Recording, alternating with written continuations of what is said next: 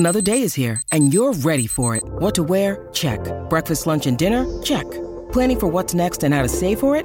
That's where Bank of America can help. For your financial to-dos, Bank of America has experts ready to help get you closer to your goals. Get started at one of our local financial centers or 24/7 in our mobile banking app. Find a location near you at bankofamerica.com/talktous.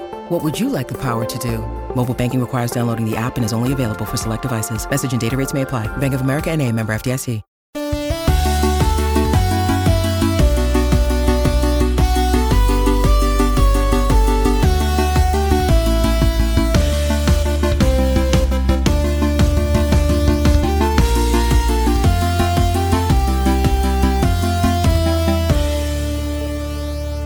Welcome to the Second Age Podcast. We're the Lorehounds, your guides to Tolkien's world of Middle-earth. I'm David.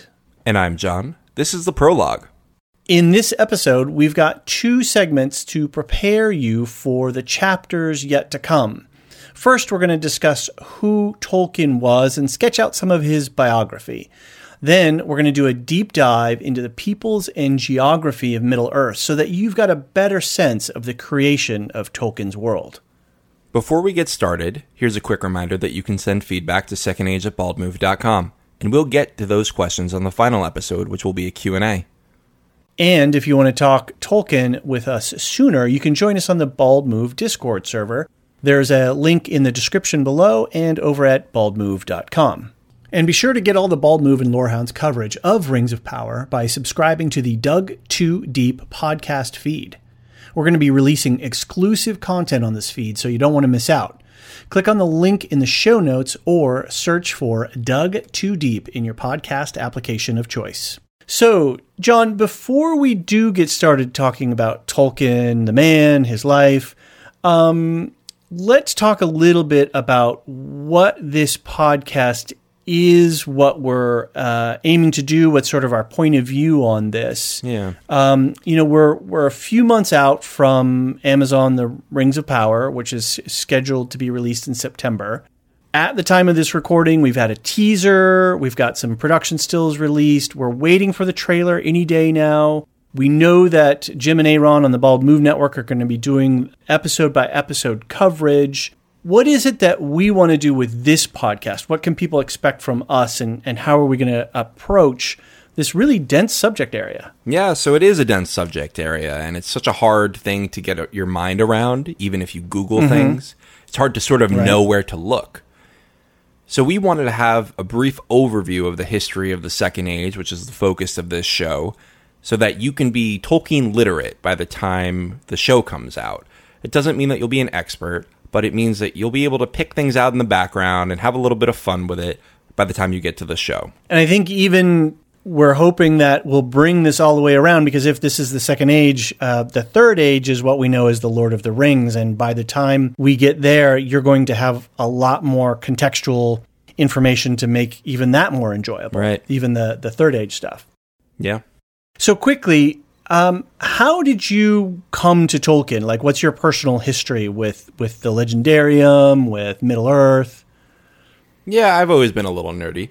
Back in the 90s, I was at my grandparents' house, and they had on the 1977 Hobbit film, and I loved that. That was great, but I didn't really get into the Lord of the Rings until later in life. I read the Lord of the Rings a little bit in high school, but I didn't really get into them, and a few years ago, I reread them, and I immediately hopped into the extended Legendarium because it was just such a beautiful, vast universe.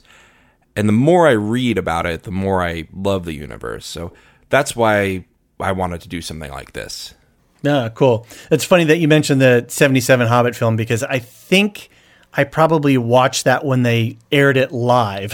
So I'm dating myself here as a little bit of a older Gen Xer.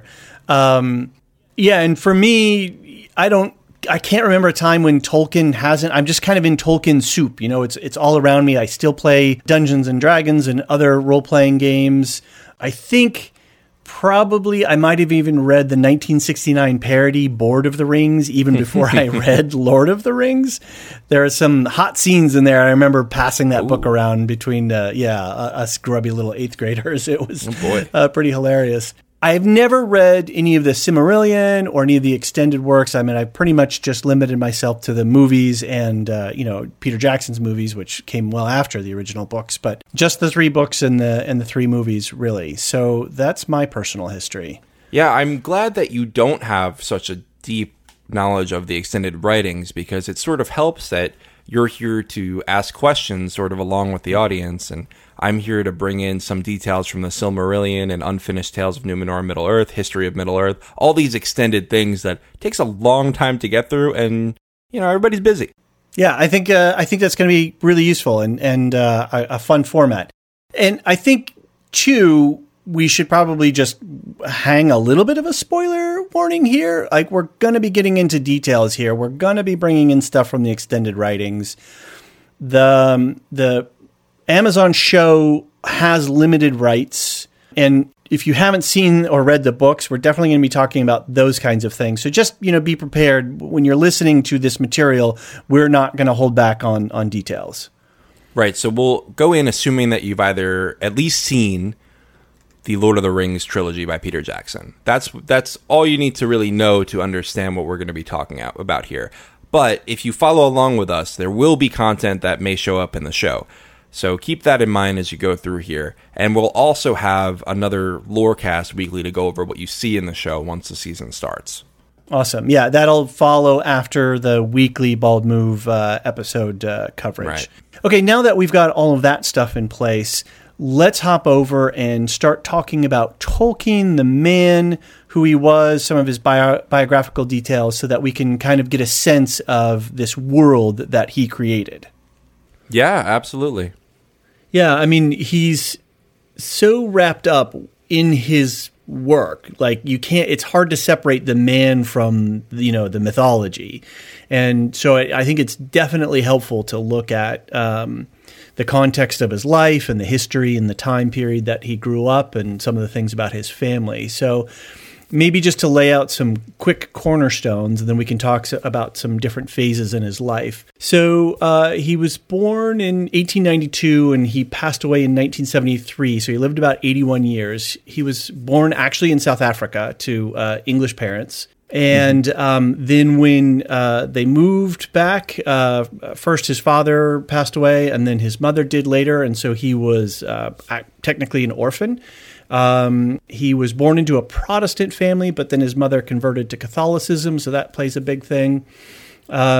He was married. His spouse, Edith, she turns out to be about 3 years his senior, which is also an interesting fact, and she passed away in 1971. And they had 4 kids, and the last of whom, quite interestingly, passed away this last February in 2022.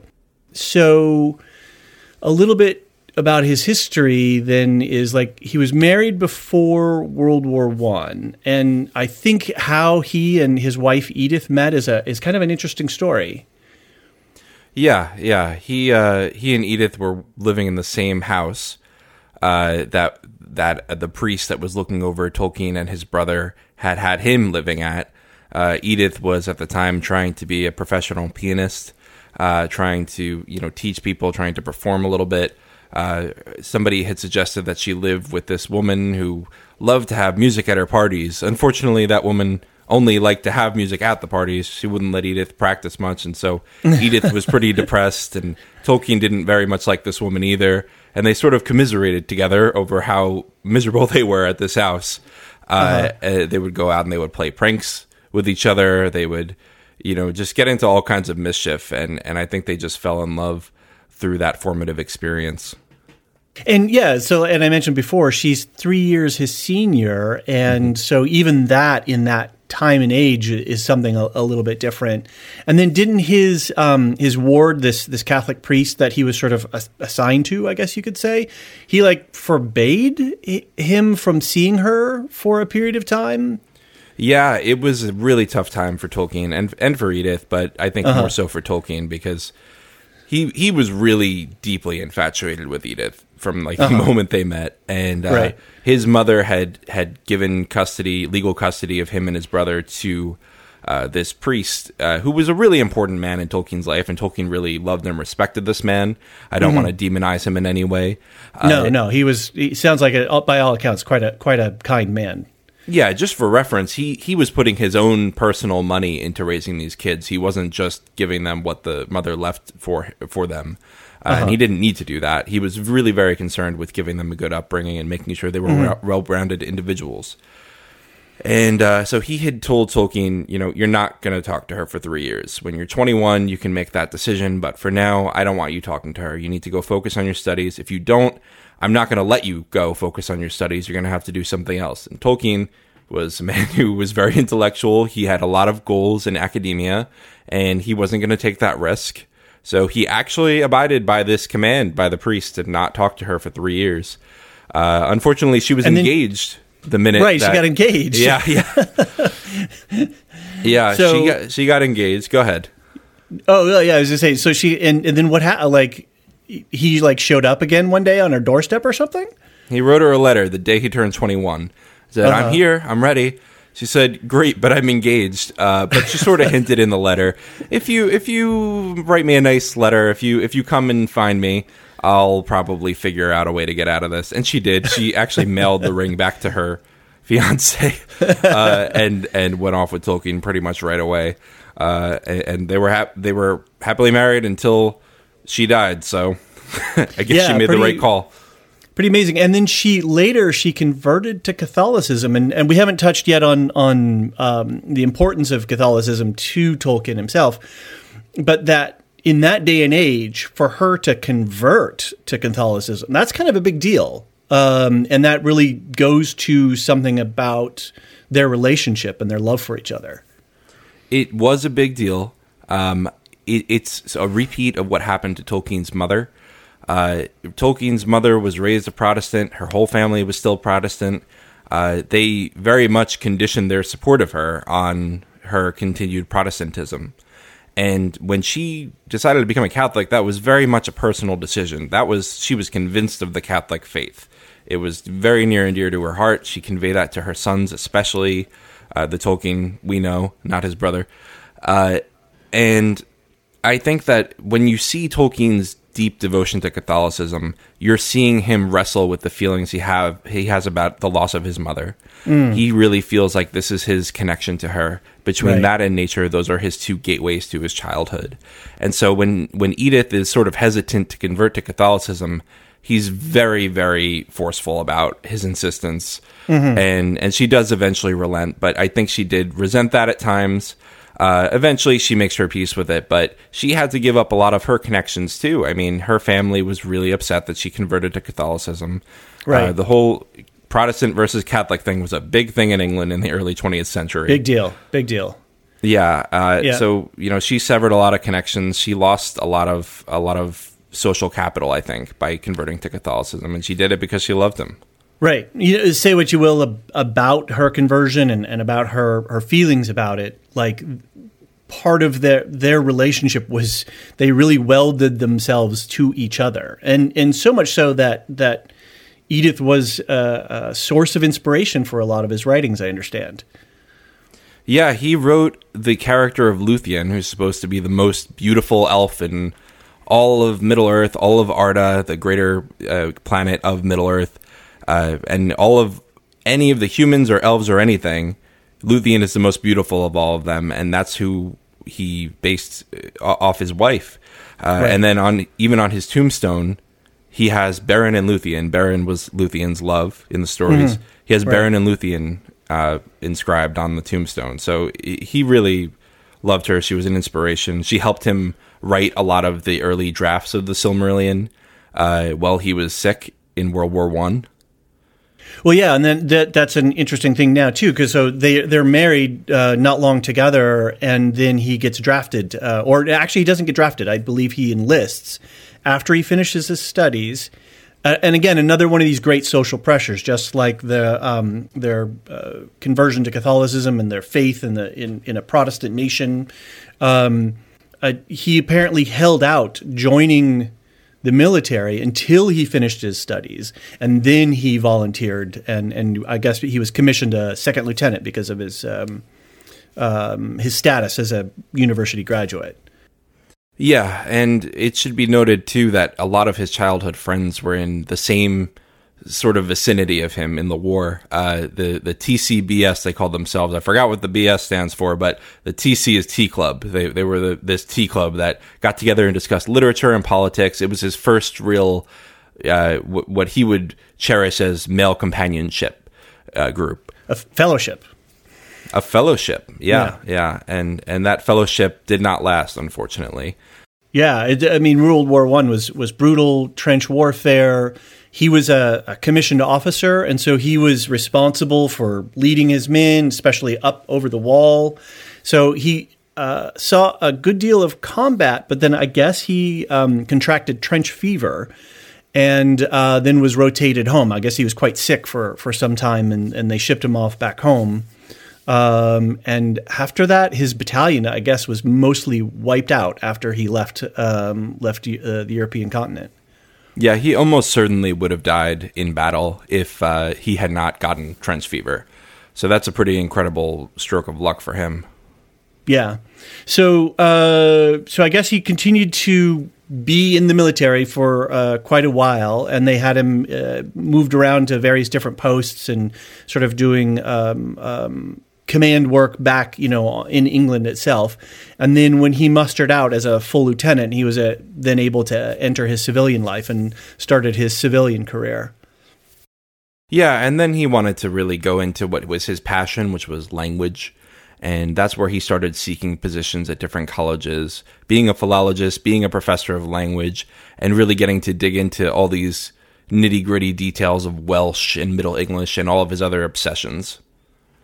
So this is this interesting thing, this philology, this fascination with language, but then also mythology. This is so he's had this orphan upbringing. He meets the woman that he eventually marries and is deeply in love with. Sees combat in World War I.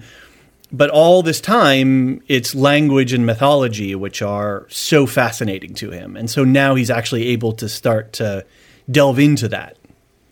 Yeah, this whole time we've sort of glossed over it, but he had been sort of inventing languages as a kid with some of his relatives, just very basic things, but beyond what normal kids would have done. And he felt like it was normal. He was saying something along the line of, some kids paint, some kids play music. I invent languages. Right. It's a very interesting self-image he had. But, he had been reading along with his mother a ton of different languages growing up. And I think language is another bond he has with his mother. She taught him Latin. She worked with him through Greek and a lot of other different European languages. Right. And so he was really into reading a mythology in its original text and sort of savoring the details of each word and the choices of words that the writers created. And he was really mourning throughout his life the fact that a lot of Anglo-Saxon mythology was lost in the Norman conquest. Mm-hmm. And he really felt like that needed to be replaced at some point. Which really gets into where he starts to create the worlds of Middle-earth and the peoples and the languages. And so during his university career, he finishes The Hobbit in, 1937? And then finishes The Lord of the Rings around 1949? Yeah, well, the publisher would rather him have finished that earlier. I'm sure. But he was a notorious procrastinator and a perfectionist. A lot of the things we love about his work, where he said one night he was up all night because he was trying to correct all the errors of moon phases in The Lord of the Rings. He's like, the moon couldn't possibly be in this phase on this day. I have to fix it. And he's rewriting entire sections because of strange facts. Perfection as the enemy of the good. Yeah, in a way, but I think it's also part of what we love about his sure. The esoteric nature of his work, is that he makes this world feel lived in. And that was his goal, was to create this mythology that reveals some truth about the world. It wasn't made up. It wasn't a fantasy world. It was a mythology. So yeah, like when I first read the original Lord of the Ring, or when I first originally read the Lord of the Rings, you just felt like this world was fully formed and inhabited, and there were prior ages and all these people over here and those people over there. But yeah, he really just to write that in those first few pages to make you feel like this is an expansive world is really amazing. And I just can't imagine the upbringing that he had and the experiences that he had to be able to breathe life into that level of detail. You know, no matter how long it took him to work on that, but to have that kind of vision is just incredible. Yeah, and, you know, he had written The Hobbit when he was writing stories for his kids. I mean, the idea of The Hobbit popped into his head when he was grading papers one day. There was a blank piece of paper on one of the students' papers, and he wrote down, "In a hole in the ground, there was a hobbit." And then he thought to himself, I should probably figure out what a hobbit is. And that was a lot of how he approached his work was, I'm not inventing anything, I'm finding things out. Right. You know, so, he was telling his friend C.S. Lewis, who he called Jack, Jack was having a lot of issues with faith. He was an atheist during his adult life, even though he had been raised Protestant. And he was sort of saying to Tolkien, you know, I get what you're saying about all these myths having beauty in it, but they're myths. They're not real, and they're not true. How can I possibly believe in Christianity? And Tolkien says, you know, that's where you're wrong. Mythology is revealing a truth about the universe. It's not a lie. You know, Tolkien and Lewis eventually agree that Christianity is the true myth, but, you know, I think that this whole idea that mythology is revealing some truth about the universe is really at the core of what Tolkien's trying to do, especially in the Silmarillion and the works around the Second Age. Indeed. I think for anything to have, I mean, if we look at Lord of the Rings as a whole, just all of the things, and then, you know, the books themselves and the movies that Peter Jackson did, for this body of work to have had the impact that it has had, it has to necessarily be saying something to us, and talking about the human condition in some way. And I think you'd provided me with a quote, and I think this is Tolkien saying this, and I'm just going to read this one sentence where he says, "Indeed, only by myth-making, only by becoming a sub-creator and inventing stories can man aspire to the state of perfection that he knew before the fall." And so here he is. He's made this myth, this mythology in The Lord of the Rings that has like carried on and just became a huge global phenomenon. And I think even as it sort of started to blow up in the 60s, that he actually had a hard time dealing with his fame and fortune to some degree. Yeah, he thought his fans were insane. But I will say he thought that they were insane for loving his work so much. Or rather than that, he thought they were insane for loving him so much and focusing on him rather than the work. But he also was notorious for responding to pretty much every fan letter until it became so out of proportion that he couldn't, and then his publicist would help him with it a little bit. But at first he was responding to every single fan letter. He would spend hours a day. That's actually part of the reason he didn't finish the Silmarillion, is he was too busy writing letters to fans of The Lord of the Rings. Plus, he was working as a university professor until he, I think, retired in 1959. So maybe he retired a little bit before he really became that big of a phenomenon. Yeah, he had agreed before he got big to do 2 extra years of work past the minimum retirement age, and he totally regretted that, because by the time he was at that 2-year mark, he was making enough money to just support himself with his writing. Yeah, right. So yeah, so then he passes away actually Edith passes away in 1971. And then he's, I believe, is he knighted in 1972 or 1973? I think it was in 72. And then he passes away in 1973. So like really closely tied into his wife, and you know, he sort of hits this pinnacle of like being recognized by receiving a knighthood. And then that's it. That's the end of his story as a person walking on the earth. But then Christopher, his son, is his literary executive and takes on the work from there, I think. Yeah, Christopher and his father had a big kinship. I think that they felt like they were kindred spirits. And Christopher was given explicit permission by his father that if he died, please finish and publish the Silmarillion. He had intended that for publication. Any further writings, that was a unilateral decision of Christopher to publish. But Tolkien absolutely wanted the Silmarillion published. He originally wanted to publish it with The Lord of the Rings as a companion piece. Interesting. But it just didn't work out with his schedule. Right. So I think, to me, and we're going to maybe touch on some of these related themes later on, but like when we look at Tolkien and his life, like a few things jump out to me. One are the importance of his faith to him and the belief in Catholicism itself, not just Christianity, but Catholicism. Mm-hmm. The importance of his spouse and his children. From all accounts, they were a very close family, and they enjoyed spending time with each other and with children and grandchildren. Obviously, as you pointed out before, his love of languages and mythology. And then, interestingly enough, his love for nature. He had a deep love of nature, which I think we also see being expressed in the Lord of the Rings trilogies. Yeah, definitely. And that nature, most of these things can be attributed to his relationship with his mother. You know, the faith, the languages, the mythology, right. The nature. Right. His entire adult life, I think, is a response to losing his mother so early and wanting to rekindle that childhood joy and rekindle that for his children too. Well, and notwithstanding that, I think to me what sort of the capstone is like, here's a man who lived a very rich life by any standards. And he used a lot of that experience directly and indirectly in his work and in the context for his writing. And I think that really shows that he, as a fully formed person who lived a very full life, that is very much reflected in the words that he put down on paper. Yes, I'd agree.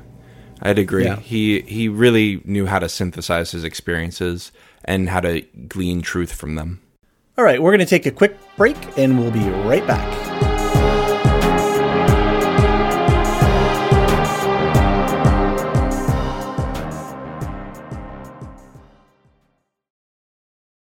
When you need mealtime inspiration, it's worth shopping Kroger, where you'll find over 30,000 mouth-watering choices that excite your inner foodie. And no matter what tasty choice you make, you'll enjoy our everyday low prices, plus extra ways to save, like digital coupons worth over $600 each week. You can also save up to $1 off per gallon at the pump with fuel points. More savings and more inspiring flavors make shopping Kroger worth it every time. Kroger, fresh for everyone. Fuel restrictions apply.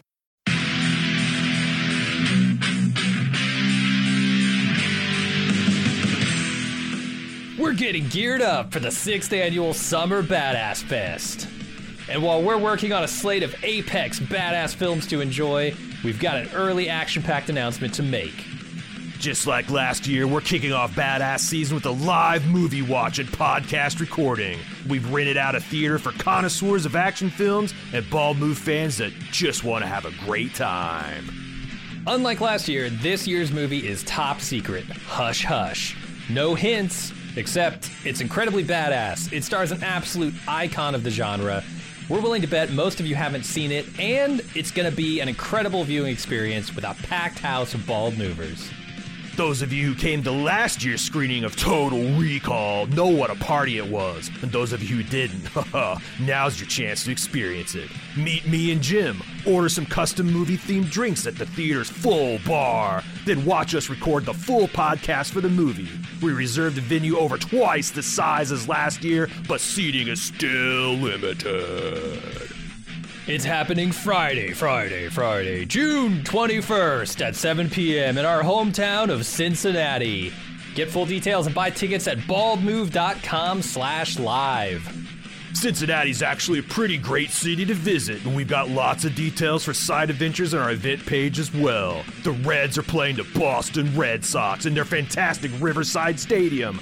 The thrills of Kings Island just minutes away, and I'll be leading a kayak trip down the scenic Little Miami River on Saturday. Again, get full details and get your tickets now on our Badass Fest 6 page at baldmove.com/live.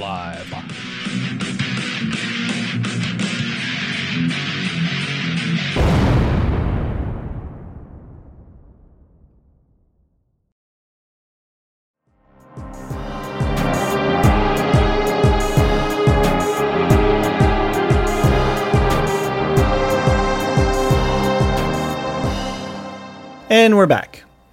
Okay, so let's talk a lot about the creation of this world. But, like, why should we care about this? Great question. So the events of the Second Age are the root cause of many of the conflicts in The Lord of the Rings, including the rise of Sauron, the arrival of the wizards, the destruction of the Rings of Power, and the lack of a king in Gondor. So knowing that background is going to help you understand the events in the Prime series, but also it'll give you sort of a richer understanding of The Lord of the Rings.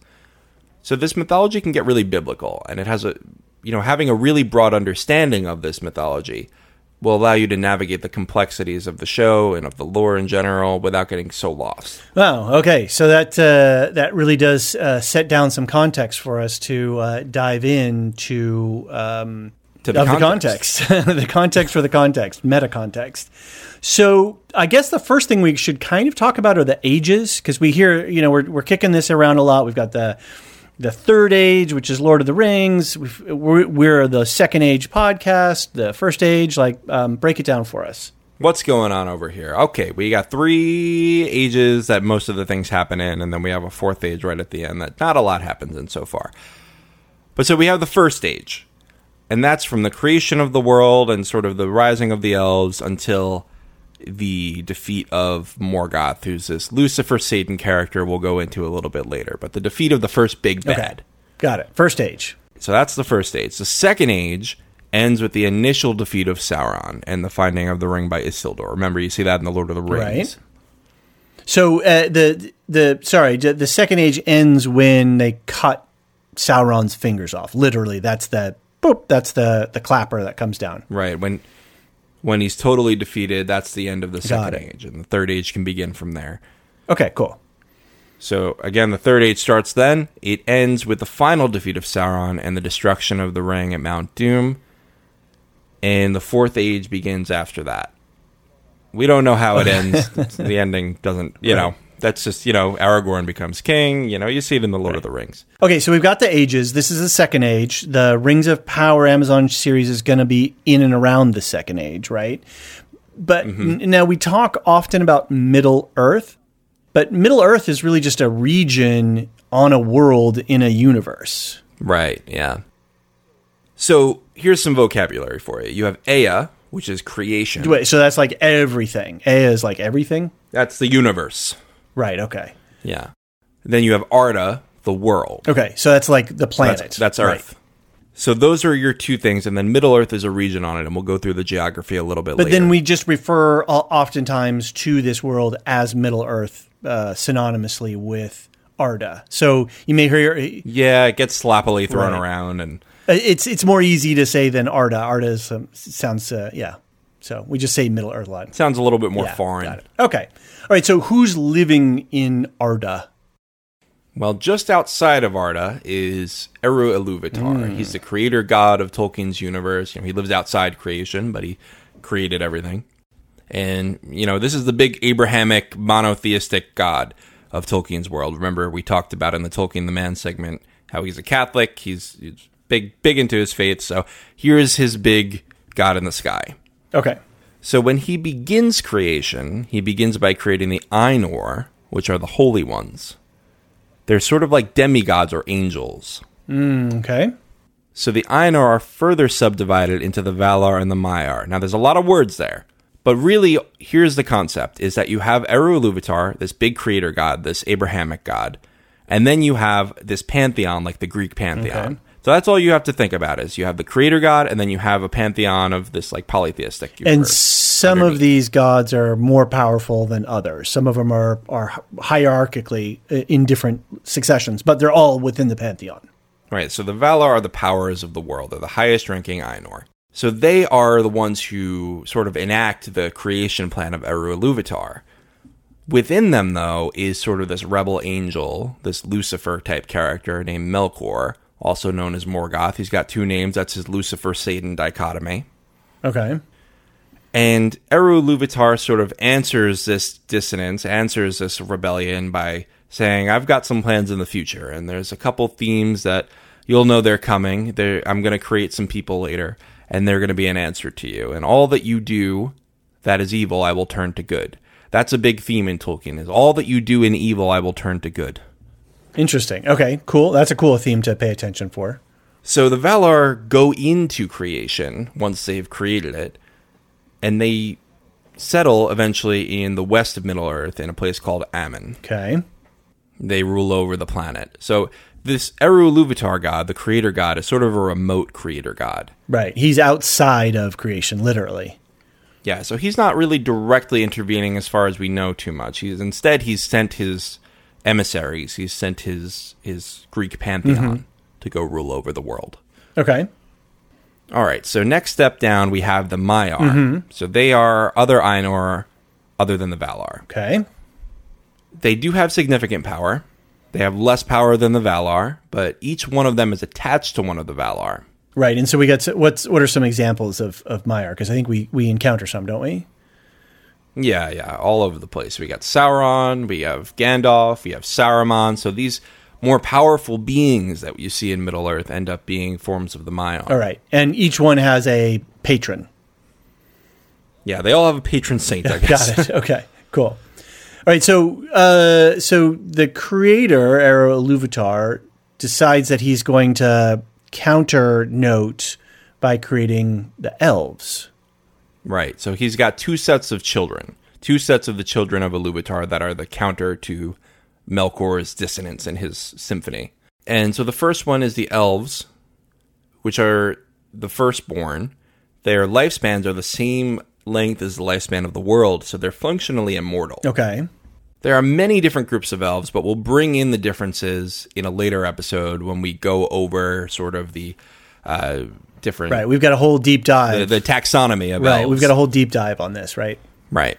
So the elves, remember, they're these like immortal beings. Tolkien sort of conceived them as men before the fall. So they're these more perfect children.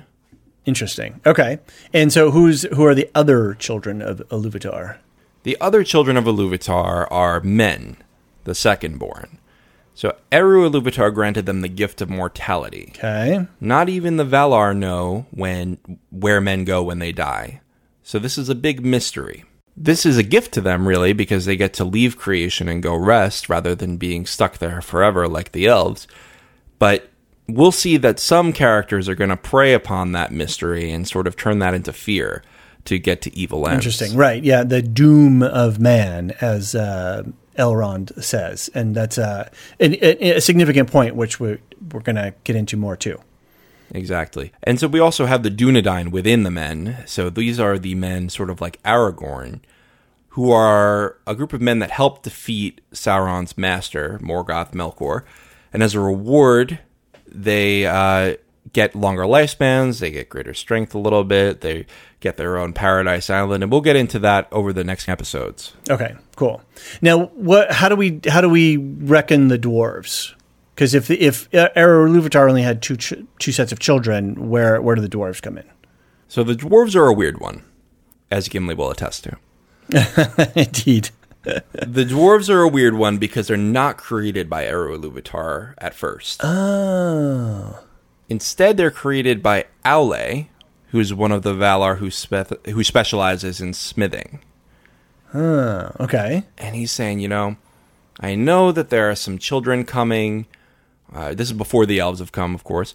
So I know that there's some guys coming, but I really want some kids of my own. I'd really like to have some little buddies running around. So I'm going to create these dwarves out of the earth, and I'll animate them. And he's playing with his dwarves. He's having a good time. And Eru Ilúvatar comes down and says, all right, what's going on? Yeah, right. I'm the king. I'm the creator god here. What have you done? Yeah. Right. This is, yeah. And so Aule's like, oh, no, it's not what it looks like. I'm really sorry. I didn't mean to thwart your plan, and don't worry about it. I'll get rid of them. And Eru Ilúvatar's like, look, they don't even have free will. They're just following your guidance, because nobody can give you the breath of life, really, except the creator god. Right. They're just wind-up toys. Right. They're vessels. And so Aule picks up his hammer to go smite the dwarves. And at that moment, they cower in fear. And Eru Ilúvatar basically winks at Aule and is like, I got you, buddy. I gave them the breath of life. I've animated them. I see that you weren't doing anything for the desire to thwart me. You were just you just wanted to create them out of love. So here's what I'm going to do for you. I'm going to give these guys the breath of life, these 7 dwarf lords that LA created, but I'm going to make them slumber for a while because these cannot be the firstborn. My guys are the firstborn. So I'm going to make them sleep until at least the elves are in the world. Interesting. Okay, so that's very...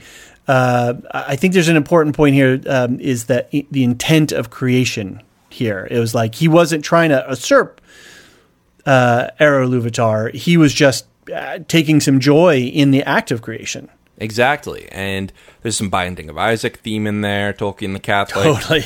He's taking up his hammer. I'm going to get rid of him to prove that I'm loyal to you, Eru Ilúvatar. Who does that sound like, Abraham? Right, exactly. So yeah, the dwarves are a weird one. Okay. And hobbits? We got to talk about What do we do with those? Yeah. We got to talk about them because they're in the trailer. They're not really in the writings of this period.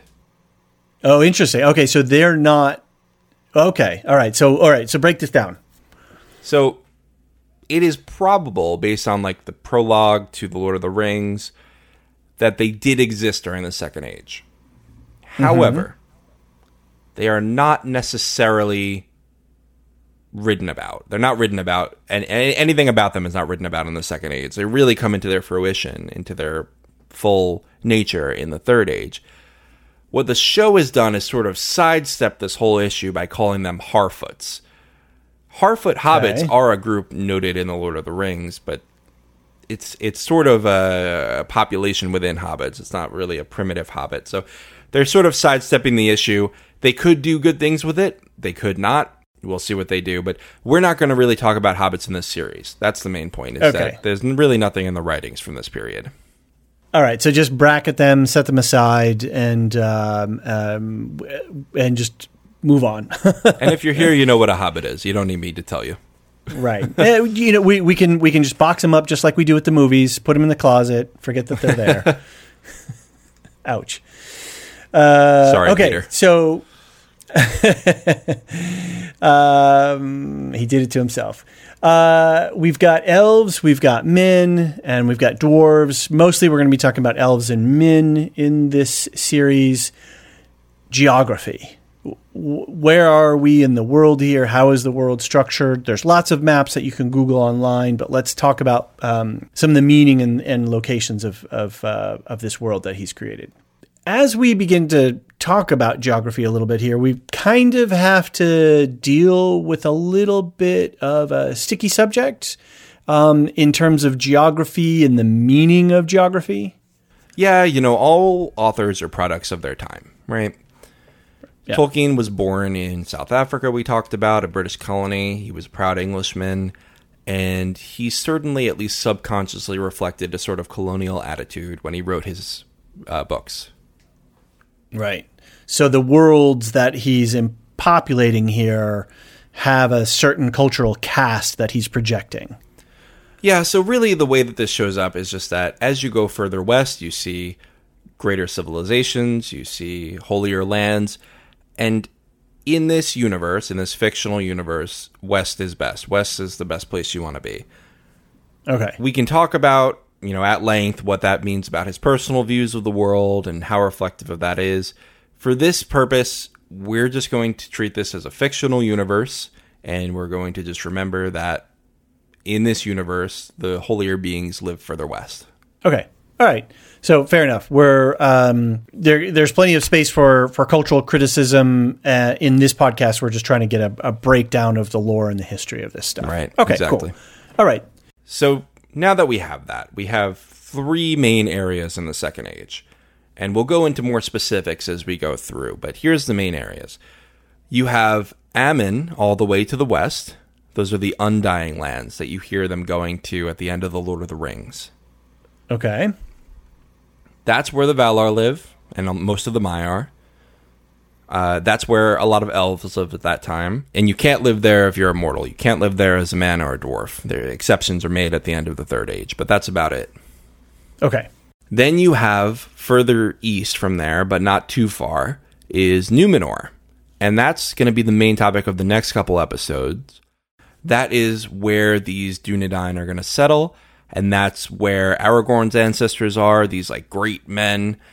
And that's our Atlantis story that we're going to see. Okay, cool.